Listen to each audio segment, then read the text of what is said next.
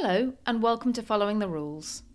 This is a podcast about the rules shaping UK and EU financial services and the people responsible for understanding and implementing them. Because in one of the world's most regulated sectors, following the rules isn't always easy.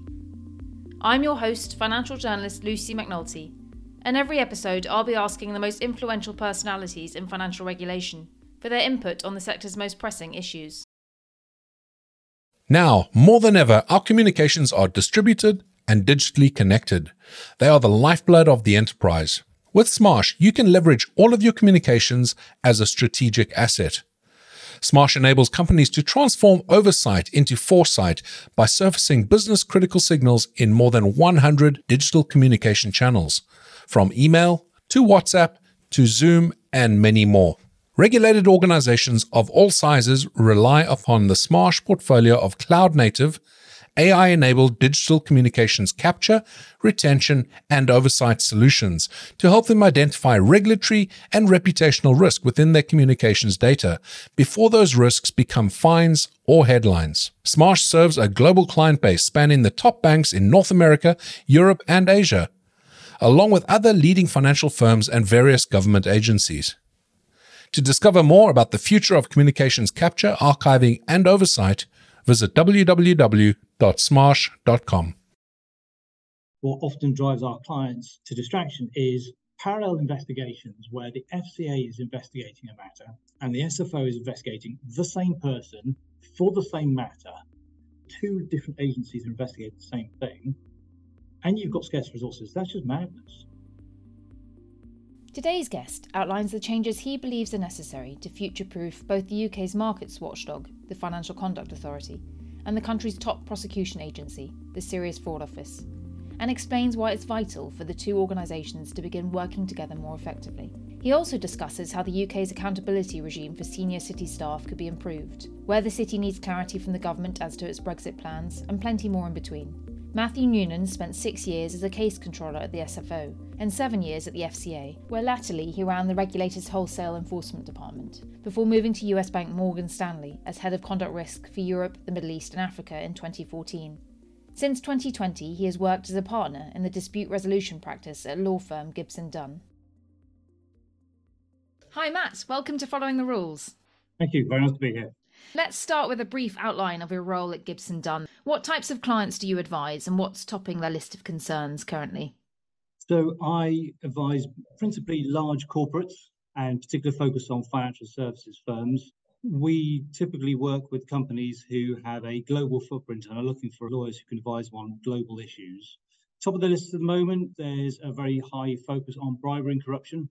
For any firm which operates in the global space, there's a real risk that there are people scattered around the world doing things they shouldn't. Sanctions is also a very hot topic at the moment, obviously because of Russia, but also because the position is changing on such a daily basis. It's very hard for firms to keep up with things. And there's also generally a lot of concern on systems controls, whistleblowing, making sure that they really have a good handle on the way their people are behaving.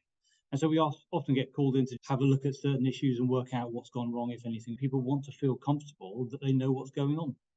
Okay, and your CV includes stints at the Financial Conduct Authority and the Serious Fraud Office. Both organisations have faced questions as to their effectiveness in recent years. The FCA has most recently been subject to scrutiny over its handling of an ever-increasing to-do list and its ability to successfully weed out miscreants at the top of city firms. Recently, the FCA has faced questions as to its responses to complaints around Crispin Odey, the former hedge fund manager, who recently had a series of allegations against him published in the FT, and that the FCA announced that it is investigating whether Odey is a fit and proper person to work in financial services. But there have been questions raised as to the FCA's slow response. It's a really interesting dynamic for the regulator where there are allegations of misconduct by people in a firm. You can instantly split into two halves. Allegation of misconduct in the course of their regulated duties. So are they mis-selling? Are they lying to clients? All those kinds of business-related activities, which of course fall squarely within the regulator's remit, and of course are exactly what the people expect, politicians expect, firms expect the regulator to be looking at. There's then a section of business which is perhaps falls from reading from the outside, more along the lines of the issues you mentioned about Crispin Odey. where you're looking at perhaps not their interaction with clients. You're looking at how they behave with their colleagues. And there is a big debate now about how much of that is within the regulator's purview. If I stand next to somebody on a tube train and I say something deeply inappropriate to them, probably nothing to do with the regulator. If I stand next to that very same person standing on a trading floor and I say exactly the same thing, is that now within the regulator's authority? Is that within their remit? Just because of the location within which I do it? And it is an interesting debate about how much the regulator should get involved with the behavior of people that happens to take place at work, which is not necessarily about what they are at work to do. So that's your starting point. And I think that scale or that slider is moving. If you went back 15 years, there'd be no debate about those kinds of things. There'd be a general feeling from the regulator that they didn't want that kind of thing to happen, but you wouldn't be likely to see behaviour being sanctioned. It felt like there was a turning point a number of years ago where somebody was prosecuted for failing to buy a train ticket on a repeated occasion. They happened to be within the industry. And the regulator came out and said, if that's how you behave in your personal life, we don't think you're fit and proper. We don't think you're honest enough to work in the industry. And again, a clear connection to regulated business. If you're not honest in that business, how are you going to be honest with your clients? But when you get into purely colleague behaviour, sexual harassment, bullying, racism, whatever it might be, it's a harder link through to your regulated activity. It's harder to establish. Does the FCA have the power to fine you for doing that? If I say something inappropriate on a tube to a colleague, can the FCA impose a financial penalty on me for doing so? If I do it on the trading floor, the same behaviour, different location, can they impose a financial penalty on me for doing so? So far, what you see is the regulator saying you are not fit to work in the industry, you're not fit and proper, and so you're out. It is a difficult line to cross there, which means, in my view, I think you do have to have a regulator which is not necessarily slow, but is cautious about how it approaches these things and has to really think about, is this something for me as the regulator, as the financial conduct authority, or is this something which is for the firm's management to deal with? Goes to this whole debate around non-financial misconduct, which is a debate that the FCA has encouraged itself, because the FCA executive directors have said that they want to pay closer attention to misbehaviour of regulated financial services workers outside of the day job. They see it as reflective of an individual's fitness and propriety to do their role, and also it could have such an impact on the culture of the but it is a very grey area, and the FCA comments on that have left regulated individuals within the city scratching their heads as to what that means for them. I completely agree. And I think it's important to remember there's two different lines for the FCA to take action here. One is fitness and propriety, which can lead to a prohibition from being part of the industry. You're not fit to work in this industry, you're out. The second one is conduct rule breaches, which are around breaches of the FCA's principles for individuals, their senior management certification regime. And those can lead to financial penalties, as well as sanctions and prohibitions. They are different things, though. And I think there's, exactly as you say, there's a blurring of the line between where you can impose a financial penalty and where you can simply say, we don't want you to work here anymore. I think, practically speaking, though, it is very clear that the FCA is focused on this. And therefore, for all those people out there who are not thinking about their behaviour, they should be on notice that you have to be mindful about how you behave. And what you may wish to do in your own personal life, if you are a regulated person, can have a real impact on your career, which when you say it out loud makes perfect sense. I'm not sure people have been necessarily making that connection up until recent years. So could we see this OD investigation as a bit of a test case for the city in terms of what the FCA means when it says we will be paying closer attention to non-financial misconduct? We could do. We could see that, and perhaps other cases, giving the FCA an opportunity to perhaps clearly articulate what they think is the connection between what you do at work versus colleague behaviour and regulated behaviour. I also think for firms, as opposed to individuals, it may shine a light on how a firm responds to allegations against its staff. So don't forget, of course, where the FCA says that Steve or Mary has done a bad thing, they're not fit to be in the industry, the FCA can also then look at Steve or Mary's employer and say, well, you were on notice. What did you as their employer do? It's not just about them, it's also about you as the firm. And that takes us back to systems and controls, and it takes us back to things like whistleblowing. If you as the firm knew that it was happening and did nothing, that raises issues for you as a firm. If you as the firm didn't know it was happening, that also raises issues. And I said at the start about keenness for firms to know what's going on. We have heard over the last literally 30 years, something happens, and then people say afterwards, oh yes, well, we all knew there was something strange going on there. Well, if everybody knew, how come you, the firm, either didn't know or didn't act? And I think that's where we may see these individual investigations escalating into firm inquiries. And so, given your experience at the regulator, is there anything that you would like to see change within the organisation? The FCA has a very good track record of doing what it does. It's a very successful prosecutor with a very high track record for successful outcomes. It's long been a global leader in setting standards around the industry, both behavioural and prudential and all other aspects. And it's also very much had a strong voice on the international stage, making real contributions and being seen as a thought leader. It's also rightly had a number of very vocal complaints, highlighting areas which haven't gone as well. And in recent years, as you suggest, there has been an increase in remit. There has been increasing political pressure to expand what it does. The funding model also plays a big part. The FCA is not government funded. It's funded by a levy on industry, which means there must be a temptation for the government to place increasing burden on the we don't have to fund it side of the regulatory sector. And where that comes out now is the FCA headcount is not significantly increasing in recent times.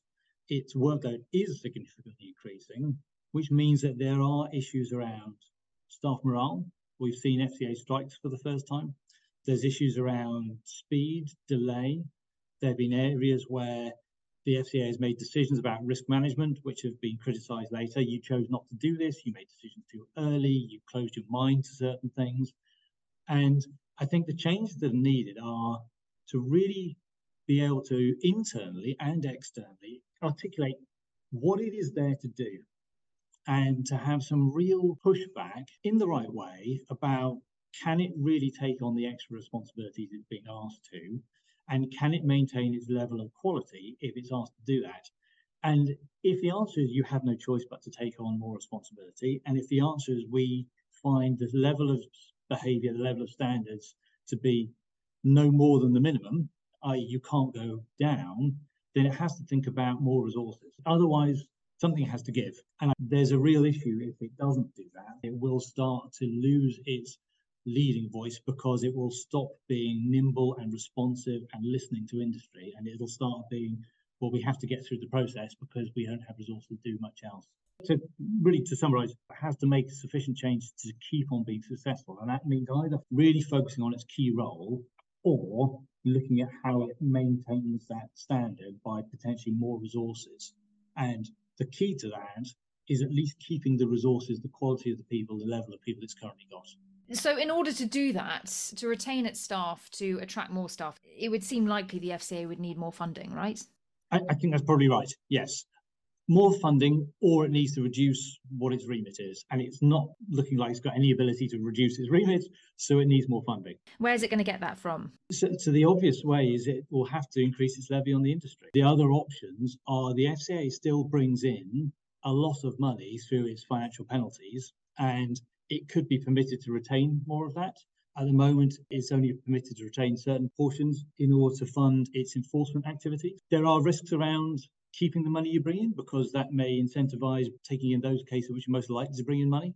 But the answer, and this is the cost of living crisis everywhere, if you want to do more, if you want more outcomes, you have to fund it appropriately. For a long time, the FCA funding models, pay models were just slightly above civil service.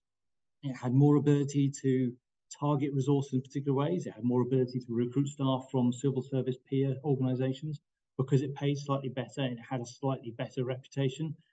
As that gets eroded, it has to say, well, how do we maintain our ability to retain our people? How do we maintain our competitive edge and our nimbleness? And it is hard to do that if you don't have the resources.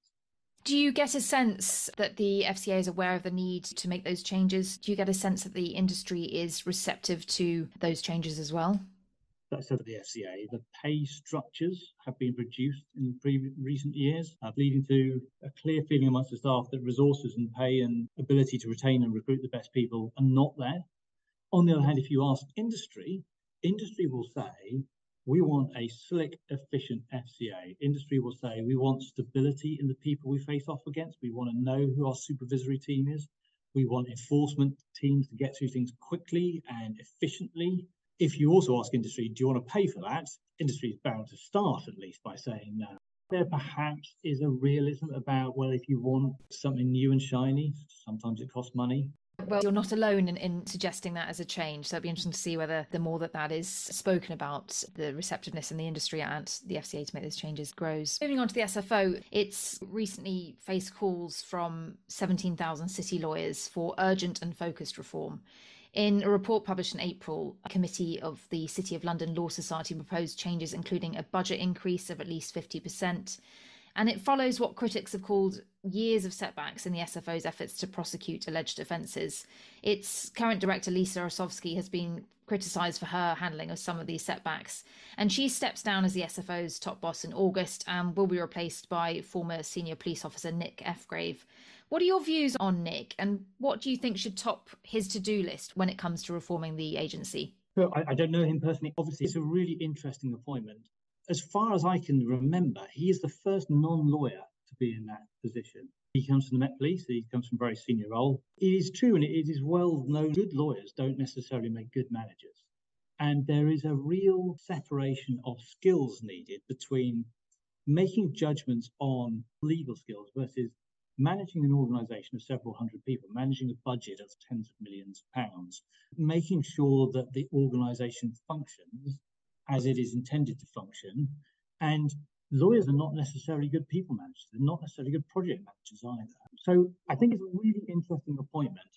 It's also interesting at the time when the FCA new Director of Enforcement is a split role, splitting between a very long-established, well-respected enforcement lawyer, Therese Chambers, and also a recruit from the National Crime Agency, Steve Smart, who again brings that criminal prosecuting agency background. At the same time, a police officer is now heading up the Serious Fraud Office. I don't know whether there's a positive connected rationale behind that, but it does strike me as an interesting dynamic. Top of his to-do list, I would say I'd agree with the report that calls for more resources. Again, it's a challenging one. The difficulty for the SFO has been, as long as I remember, well, you haven't got the resources, and lots of different models being put in place to talk about blockbuster funding or ability to call for extra money when you really need it. Those don't really work because you can't build the continuity. You can't retain the level of staff and the breadth of staff on a day-to-day basis if you can only hire them for the specific case, and then in theory fire them when the case is finished. So I think the real challenge for him will be to advocate for greater resources so that they can keep and retain the experience. One of the things which have been demonstrated over the last series of setbacks for the SFO is a lack of trust within the organisation. It's been written very clearly in some of the reports about a lack of trust between the rank and file staff doing the job on the ground and senior management. But it's also been highlighted in the outcomes that there's perhaps a lack of experience, and with a lack of experience comes a lack of confidence. And I can say from my time at the SFO and also my time as a prosecutor at the FCA, and even to a certain extent in-house, one of the hardest things to do is to know when to stop. So you can always read another email, you can always interview another person, you can always say, we'll do 6 months more work on this investigation because there's something else we need to know. The hardest thing to do is to say, we have enough. We don't need to prosecute another 10 insider dealing charges. 5 are enough. We don't need to bring allegations in relation to 16 more corrupt payments. The 3 we've got are enough. And a lack of confidence is often the driver, in my experience, for people not knowing when to stop. So I think one of the things that Mr. Fgrave will need to sort out is giving his team the confidence to say, we have enough. We can stop, we can move this to trial. We don't need to prosecute another 5 people. These people are the core of the misconduct, and it's enough to get the message out there. And confidence comes from experience. So you've got to recruit and attract the best people. And it also comes from knowing that if something goes wrong, then you're not going to have fingers pointed internally. You have the trust of your colleagues that you will have done a good job to the best of your ability. So resources starting point, but using the resources to build, recruit, and retain the best people, and then to build the trust between all the people at all levels to say, we're all in together, we're all setting out to do the right thing. My experience with people at the SFO, from both working there and from the outside, A lot of very dedicated, very smart, very committed people really trying their best, perhaps without the resources, without the technology, without the backup, with too much work, with too little praise and congratulations. And that becomes a toxic environment for delivery of outcomes.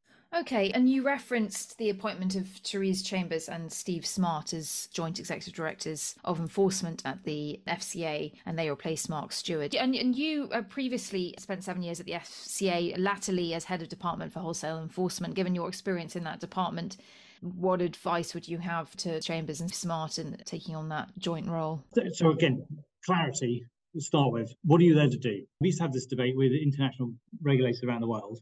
What is the purpose of enforcement? Is it to educate? So you put something out there in the headlines that says to the rest of the world, this is not acceptable behaviour, this is where the line is drawn. Is it to deter, to say to people, if you do bad things, there's a real chance you will be caught and you will be punished for it, therefore don't do it? Is it to punish? You're a bad person, you have done bad things, there should be consequences for your actions. And the answer, I suspect, is it's probably all of those three things.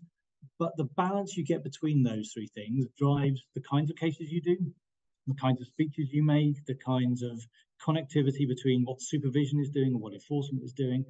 And you need to have clarity around, why am I doing this? About each individual case that you are accepting into enforcement. You've got limited resources, you can't do everything.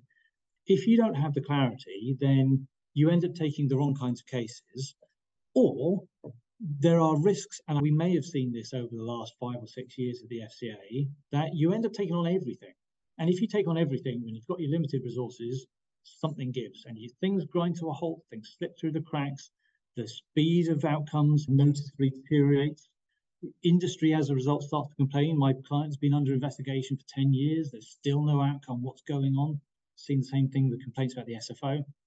And you also get to the stage where the impact of your case is gone. If you publish a notice today about behaviour from 10 years ago, unless it's truly egregious, time's moved on. The industry will say, well, we wouldn't do that anymore, and therefore, what's the lesson learned here?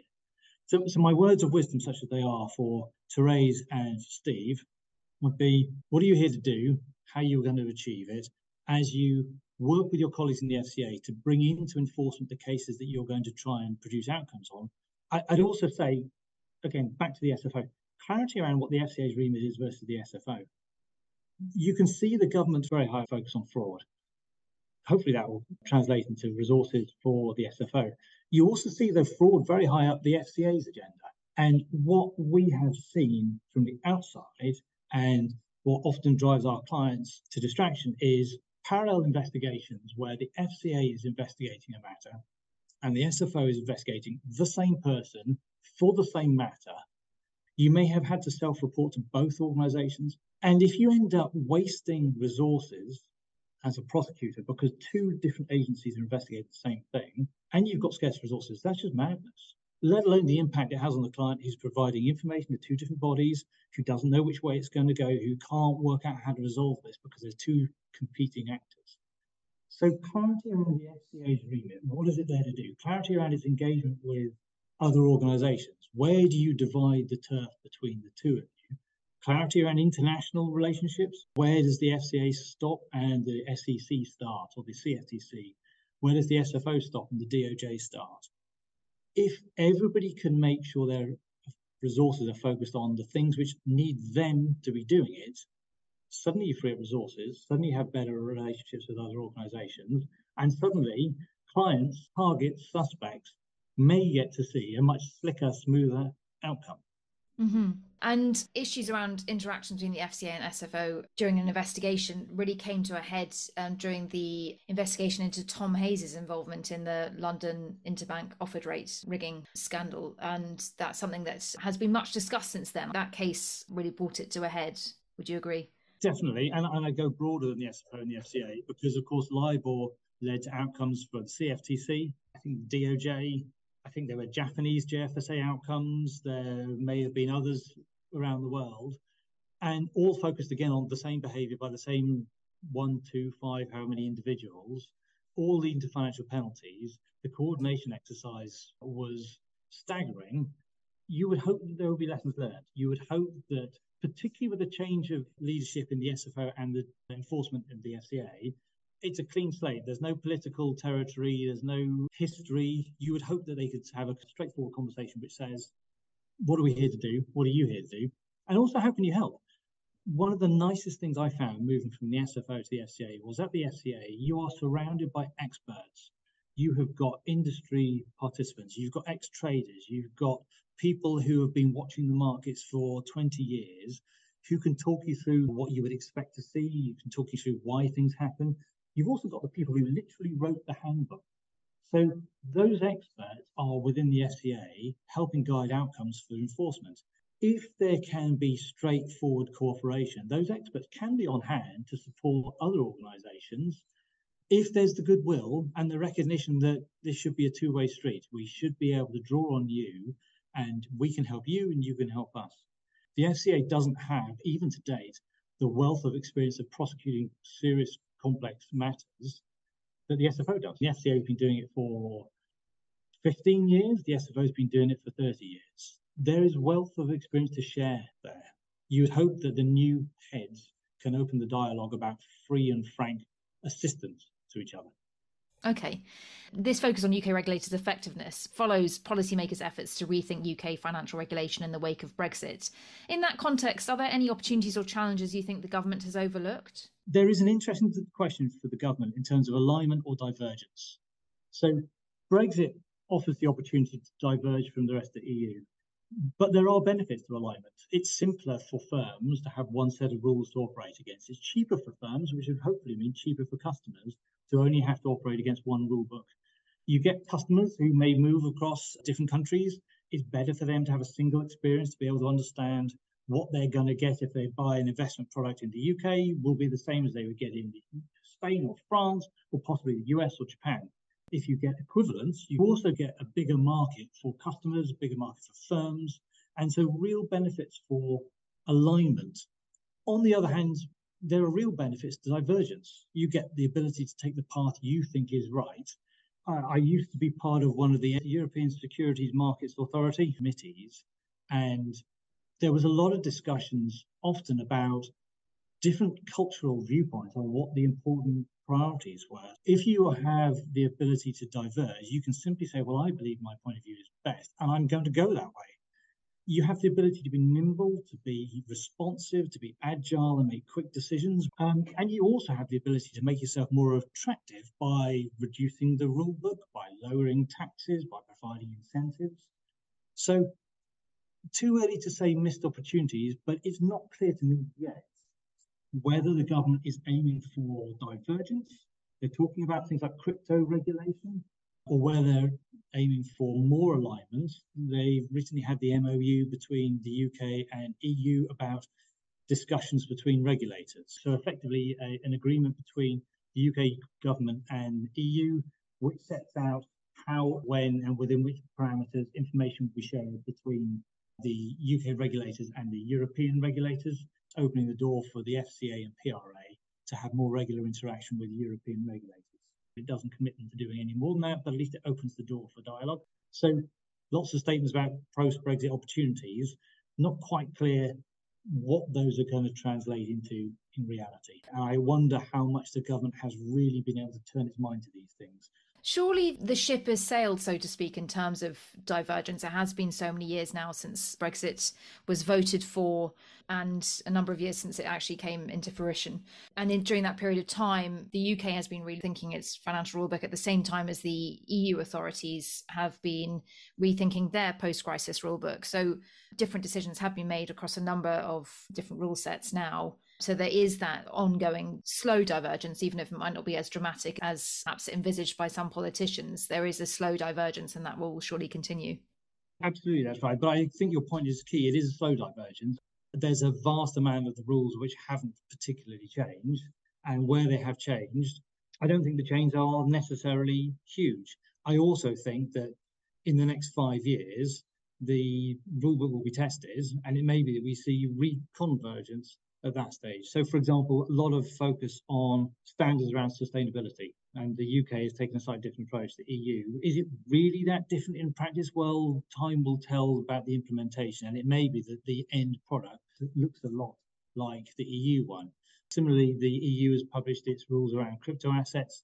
The UK has made a lot of speeches about crypto assets. The rule implementation isn't necessarily complete and isn't particularly clear. We also see Singapore and Hong Kong putting out statements around crypto assets. We are yet to see quite so clearly what the US is doing. And again, once all parties have put their cards on the table, we may see reconvergence. We may see an intention to say, well, actually, the right answer is the right answer. And if we all come at it from a different position but arrive at the same place, you may end up with the same answer. Okay, and in the context of the MOU that you referenced and the divergence point as well, there was initially interest in that MOU for financial services being agreed quite quickly following the UK's split from the EU. And the hope was that a quick agreement on that would then open the door to some equivalence agreements being put in place. And equivalence agreements are a construct within EU rules that enable non-EU firms to have greater access to EU businesses because the EU authorities have decided that their rules are equivalent to those in place within the bloc. What would you say the likelihood of that is now that the MOU has come into place so far down the line? And what can the government do on the divergence point? Are you saying that you would like greater clarity from the government as to what their plans are there in order to ensure that the city is best placed to take advantage of any opportunities arising from Brexit? Yes, exactly. That's put better than I could possibly put it. Clarity is always the key. One of the things which makes the UK an attractive place to do business, particularly with financial services, but generally, is clarity. Clarity leads to predictability. If I operate in this jurisdiction, I have a fairly good idea of what's going to happen next. Because the regulators are predictable, because we have rule of law, because we have legally enforceable action. So all of these are predicated upon clarity. Do we know what the goals are? Do we know what's going to come next? If there's constant chopping and changing, it makes it very difficult to predict, which means investment is difficult, which means people don't know where to operate in this jurisdiction or open an office here or transfer their staff here because they don't know what's happening next. In terms of the question about the MOU, it may be pure coincidence, but with the bank's instability earlier this year, is it a coincidence the MOU was signed relatively shortly afterwards? Did that really reinforce the need for regulators around the world to really say it is important we are communicating fully and freely so that we can respond rapidly when something happens? There were real issues which could have had financial crisis type ripple effects, and you need a global response to shore up confidence. So it's important the MOU is in place now, and I think the recent crisis, quickly dealt with, does emphasize the need for good communication across different regulatory spheres, different international spheres. Now, in terms of is it too late? I don't think it's ever too late. You can see once things have been thought through, people realize that actually what we had in place before may be a sensible way for this instance, for this particular sphere, to go back to being coordinated. And the last word I'll say on this is, where the rules are right, there's no point doing something different. The only reason to do something different is if you think the rules are wrong. If the UK thinks the rules on sharing of inside information are right in the EU, then why would it have different rules in the UK? So although the MOU has been slow to be negotiated, the fact that it has been done now is a positive sign, and it opens the door to at least have sensible conversations about if the rules are right, let's all do the same thing. Okay, well, let's hope that the various policymakers are listening to your advice. Your career also includes 6 years as EMEA head of conduct risk at Morgan Stanley. And UK banks arguably took the lead in tackling conduct risk almost a decade ago now, when the FCA first took steps to ensure senior bosses at city firms took accountability for bad behaviour under their watch via the introduction of its senior managers and certification regime. What does good look like in this context now? And would you say that the city's focus on conduct risk has been a success? Yes, I think the senior managers certification regime has been a huge success, despite the lack of enforcement. There's been, I think, almost nothing, maybe one case. And the reason I think it's a success is it's very clear to me that what the regime has done is really highlighting that bad behaviour on your watch is your responsibility. And if you can't demonstrate you've tackled it appropriately, then you are in trouble. And I think that led to some really frank conversations in the industry, which I've seen from both sides of the table, around, do I really know the extent of what my responsibilities are? And how do I know what Steve and Mary down on the trading floor are doing? And if the answer is, I don't really know. How do I check? And if I believe it's working, how do I know? How do I test? It's not perfect. There's still the issues today. But behavior and standards and doing the right thing have gone from a nice to have to being something that really mattered, and to something that if you don't meet those standards, it's not a frown and come on, pull your socks up. It's you can get fired. In terms of what does good look like now, I think it does look like proper behavior and behavior which meets what you would describe to your children as good behavior. And it is as simple as that. It is interesting, the standards in the financial services industry, I think, are higher than in a lot of other walks of life now. The practices that you might see, pressure selling tactics around double glazing windows or second-hand cars, you're just not allowed to do in the industry. And I do think it's gone over into non-financial conduct risk, because you do get people saying, the way you shouted at that meeting, that's inappropriate. The things you said at the Christmas party, that's inappropriate. And so I think it has genuinely improved standards. Whether that will ever stop all bad things happening, it never will. Of course it won't. But it does make them hopefully the exception. Our conversation comes as the UK is actually reviewing the SMCR. The review into the SMCR kicked off earlier this year. Are there any specific changes to the rule set that you would like to see? There is nothing that I would immediately say, well, that clearly hasn't worked. It is interesting how little enforcement there has been in this area. And there must be therefore a question of why is that? We always knew that cases against individuals take far longer than they do against firms. Firms are much more inclined to say it's a cost of doing business. It matters for individuals who may be personally responsible, personally fined, reputational hits. But there's been very, very few in the 10 years. So there's got to be a question asked about why is that? There's also got to be a question asked about the trickle-down effect. So a lot of the focus in the early stages has been on the big organisations. It's not clear to me how much has trickled down to the smaller firms. They've got their regime much later than other places. They don't get the same supervisory oversight. So I would be asking a question about whether it is really working at all levels or whether there need to be tweaks to the system. It'd be interesting to see what comes out of that review. And generally, and lastly, what's one upcoming or current challenge that you think not enough people are paying attention to? Well, it's interesting to say this, given how much the FCA have been talking about it, but the consumer duty. The FCA keeps saying not enough people are focusing on consumer duty. But it is an obligation on regulated firms, principally retail firms, people dealing with consumers, but also people who manufacture products which are sold to consumers, to take proactive steps to ensure good outcomes for the consumer. One point, in my view, at consumer duty, it's a small legal change. It's a massive psychological change. You've gone from saying to your clients, here are my products, here are the risk warnings, choose what you want. Don't say I didn't warn you. Through to an obligation to be proactive, to check, to go back to them and ask them, is it working for you? The difference between giving somebody a takeaway menu and saying, pick what you want, here's the calorie count, versus being a sommelier who goes along and says, how did you find that last dish? Have you got any allergies? What did you think about this? I can suggest the wine that goes with it. It's a very different experience. And I don't think people necessarily understood that that's the change which is being made. Is there anything the FCA could be doing to encourage those that are in line to be subject to the new consumer duty to pay more attention to the requirements that will bring in? I'm not sure they can do more. We're back to the purpose of enforcement. I suspect we will see some enforcement cases within the first 6 months, which are specifically targeted at educating the market about what that means in reality and hitting the people who haven't taken the reasonable steps to proactively engage, and saying to the rest of the market, so heads up, we're out there looking at this. And secondly, this is what we expect. Read the final notice so you can understand it. Okay, well, thank you very much for your time today. It's been a really interesting conversation. Absolute pleasure. Very happy to do so. You've been listening to Following the Rules with Lucy McNulty. If you enjoyed this episode, I'd be very grateful if you could rate, review and subscribe on all the usual channels. It helps other people get to know us too.